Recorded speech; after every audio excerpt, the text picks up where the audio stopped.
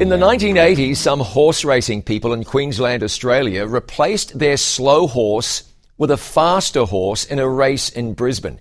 Dishonest, illegal, and it didn't work out well.